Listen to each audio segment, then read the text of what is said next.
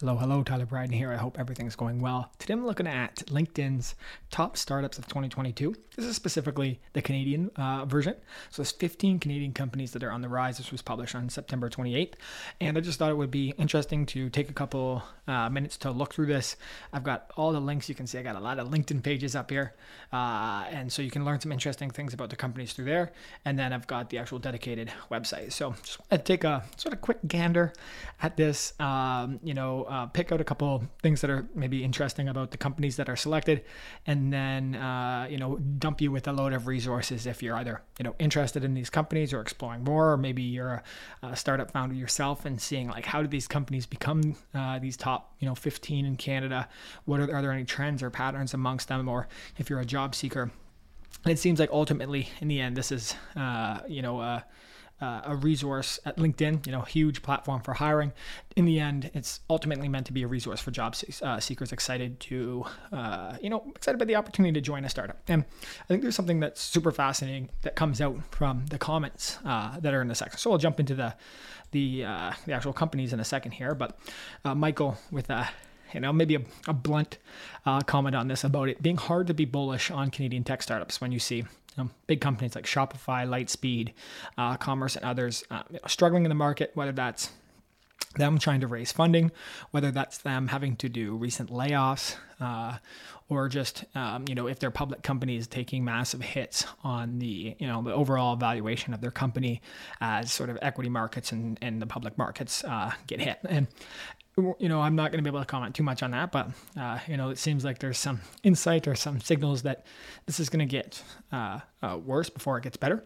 And, with that in mind, while you are, maybe a person looking at joining these companies, the question is, is this the right time to join these companies? What is the risk of this?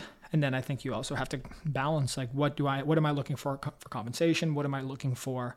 What do I expect out of this? And then also take a look at these companies that were, in the past, very relatively sort of safe bets.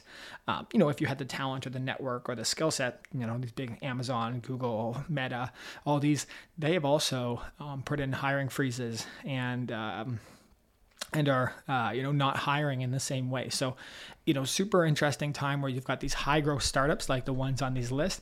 And then you've got these big companies, and both of them are actually making decisions based on the market conditions they're in, the growth trajectory that they're on, whether that's like, if that's been super aggressive in the past, maybe they are needing to tighten that up because they don't know how long this potential what could be significant recession is going to last. And so they are, figuring out the best way to, basically move towards break even, move towards profitability. And that's something I think super important for you to consider, because generally, and it's not always that way, but if there is any layoffs or market conditions continue to worsen, these companies need to tighten up even further. It's people who are often the newest who can be impacted. And it's not always true, but it's definitely something to consider. And it was also a super interesting thread on this idea of like, if someone has recently done a round of layoffs, would you go and work at these companies? So I think that's an important thing to ask yourself. And so with saying that, one of my favorite companies here, Ada, software development company, really working with, started out sort of specifically with chatbots, but now bringing sort of voice interaction into that, and really through this lens of like, how can we optimize the efficiency of customer service so that you have intelligent chatbots and automated customer and service engagement before it's maybe upgraded to talking to a real person. In this case, Ada recently did a round of layoffs. Ada, and they've done this in the past, and I don't think this is, specifically a shot at them, but they had recently cut off 16% of their workforce. So that's 78 positions in total. And, these are some people, being connected to a bunch of these people on LinkedIn. I'm from Toronto. I love this company. I love following these companies.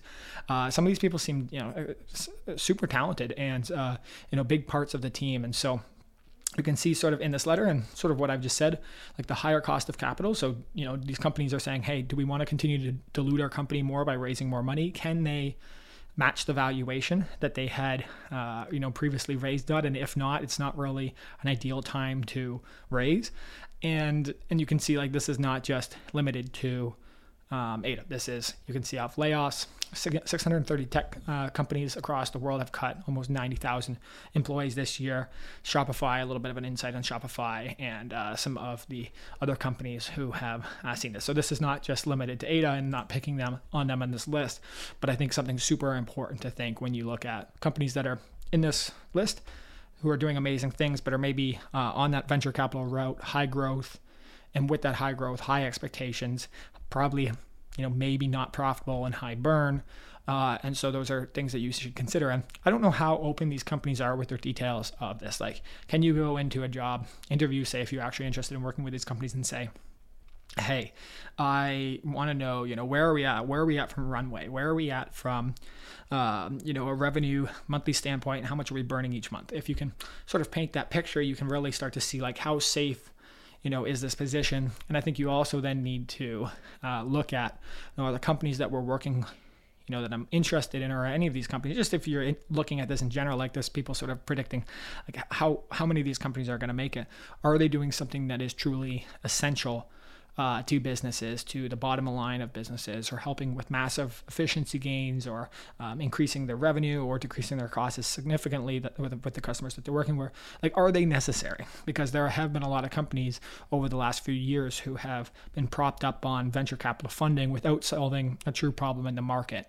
And I think that's something really important for us all to consider right now, as just as an example, companies all around the world adjust to this market and say, hey, I need to cut my marketing spend, or the experimental R&D I'm doing in this place specifically is no longer necessary, or we cannot afford to do this because we need to allocate these resources somewhere else. And so we've seen very experimental departments, even at big companies like Google, cut projects because they're so experimental, and the return in the short term, even though those have paid out in the long term for them many times over with product development and breakthroughs, is maybe not the most essential, crucial thing right now. So I'll jump back off my pedestal for a minute, and just a couple sort of interesting things about this. And again, all these links are here. You can check this out if you thought. I just wanted to share a couple points on this of what I'm seeing as I'm looking for this, and obviously as they're promoting hiring and things. So making sure that they haven't done a recent round of layoffs, making sure that the compensation and everything makes sense, and also understanding like what is their market function, and are they solving a problem that's truly needed. And I'll take another example of a company I have a lot of love for, Cohere. Cohere has raised a significant amount of money, I believe $110 million here. Let me see if I can pull up Cohere on Crunchbase. And so with that, they took a big valuation in that, and then they're doing a lot of sort of I would say testing of markets to see like where, 164 million, I think that's USD. So first of all, one thing is actually super good is that they have a lot of money and resources, and you can see with that, like that there's some security in that round has already been closed. That money is sitting in the bank. Of course, they're hiring and they're growing, but you can understand as long as they are training, massive systems. Generally, they're not going to be spending that, all in the next 6, 9, 12 months. So you also think, what is the life cycle that I actually want to spend at this company? The other thing that's super interesting is because their sort of application of their technology is so wide, I think they're doing a lot of sort of testing in the market right now. So content moderation, text generation, there's some really interesting sort of sample sets of the kind of technology application that they have. Some people might not define them as specifically having this idea of product market fit or a focused application of their technology because it is so broad and wide. And that can be part of the strategy. We've struggled with that here at our company at Speak AI, but it is something for you that as maybe you're thinking, depending on their role, or you're thinking of how closely you want to be aligned with customers and market conditions, that could be a factor in you making the decisions of like, is this the right company for me? And this is the right company, again, as a job seeker, maybe as someone who's an investor, or someone who is just sort of following the market and trying to figure out what companies they can, follow, model after, and all those things. So a couple of things that were cool was that it was broken down by headcount, headquarters. A lot of Toronto companies in here, but I've also seen a couple of Vancouver companies. I don't know, exactly how, I don't know exactly how they split. So there are Montreal, Kitchener, Toronto, Calgary, and Winnipeg. So pretty, wide geographic area, although there is some concentration in Toronto. And then I would say out west, what we're not seeing in here is any out east companies. So that was super fascinating. There doesn't seem to be, besides Montreal, there's no hub, at least as far as I know, what we're seeing in these companies that are, out east in Halifax and Nova Scotia and all this. And they do talk about the methodology that they have. So they base it around 4 pillars: employment growth, engagement, job interest, and attraction of top talent. Some of those things are, seem somewhat, subjective, but it seems like they do have, a couple sort of actual objective measures. So like headcount increases over time frame, which must be a minimum of 10%. Looks at non-employee views and follows of the company LinkedIn page. So how engaged are people with the company page? So again, this is very in LinkedIn's interest to do it. Job interest counts rate at which people are viewing and applying to jobs. And then attraction of job talent implies how many employees the startup has recruited away from any LinkedIn top company as a percentage of the startup's total workforce. So in the end, that's pretty fascinating. Data is normalized across all eligible startups, and then they actually share the time frame. And then they actually give the original eligibility. So it must be fully independently, privately held, 50 or more full-time employees, 7 years older or younger, and be headquartered in the country on whose they list. So all of these are Canadian companies. They do that. I think some of the other debate here is this, truly, are all these fit the definition of a startup? And I think generally, when we look, just example, back at Crunchbase of Cohere, in a way, still classified as a startup, although you're seeing companies that have 400 employees. They were founded in 2016. What is this definition of a startup, and when does that cross over from a scale up or just become a real company? And just for the sake of time, because I'm already at 11 minutes here, I think I've given a couple of things. I'm not going to jump into every website, but some super fascinating things I would say around the headcount, the industries in, definitely some fintech, all very technology based. Some seem to have sort of SaaS, B2B offerings. Others do even seem to have a little bit more sort of a consultant or development arm to them, and obviously that's super valuable in the time that we're in. So I think that's it from me here today. I appreciate you checking this out. This is Canada's top startups of 2022, the 15 best.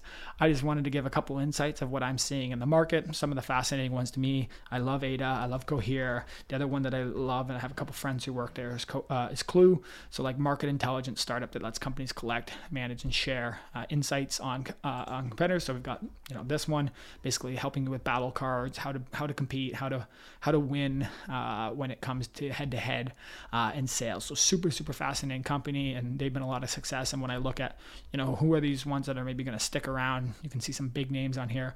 They definitely seem to be one that's very related with like market needs, sales growth, revenue growth, business growth, and for that reason I have a lot of love for them.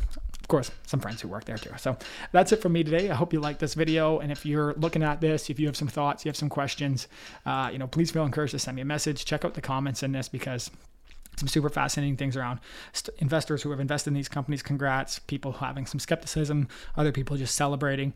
But overall, fascinating to see all the great companies that are part of this, even, sort of bullish and persevering in a difficult market condition. So thank you very much. This has been Tyler Bryden. I got a fence getting built in the back, so I'm going to go attend to that. And I hope you have a wonderful rest of your day. Bye-bye.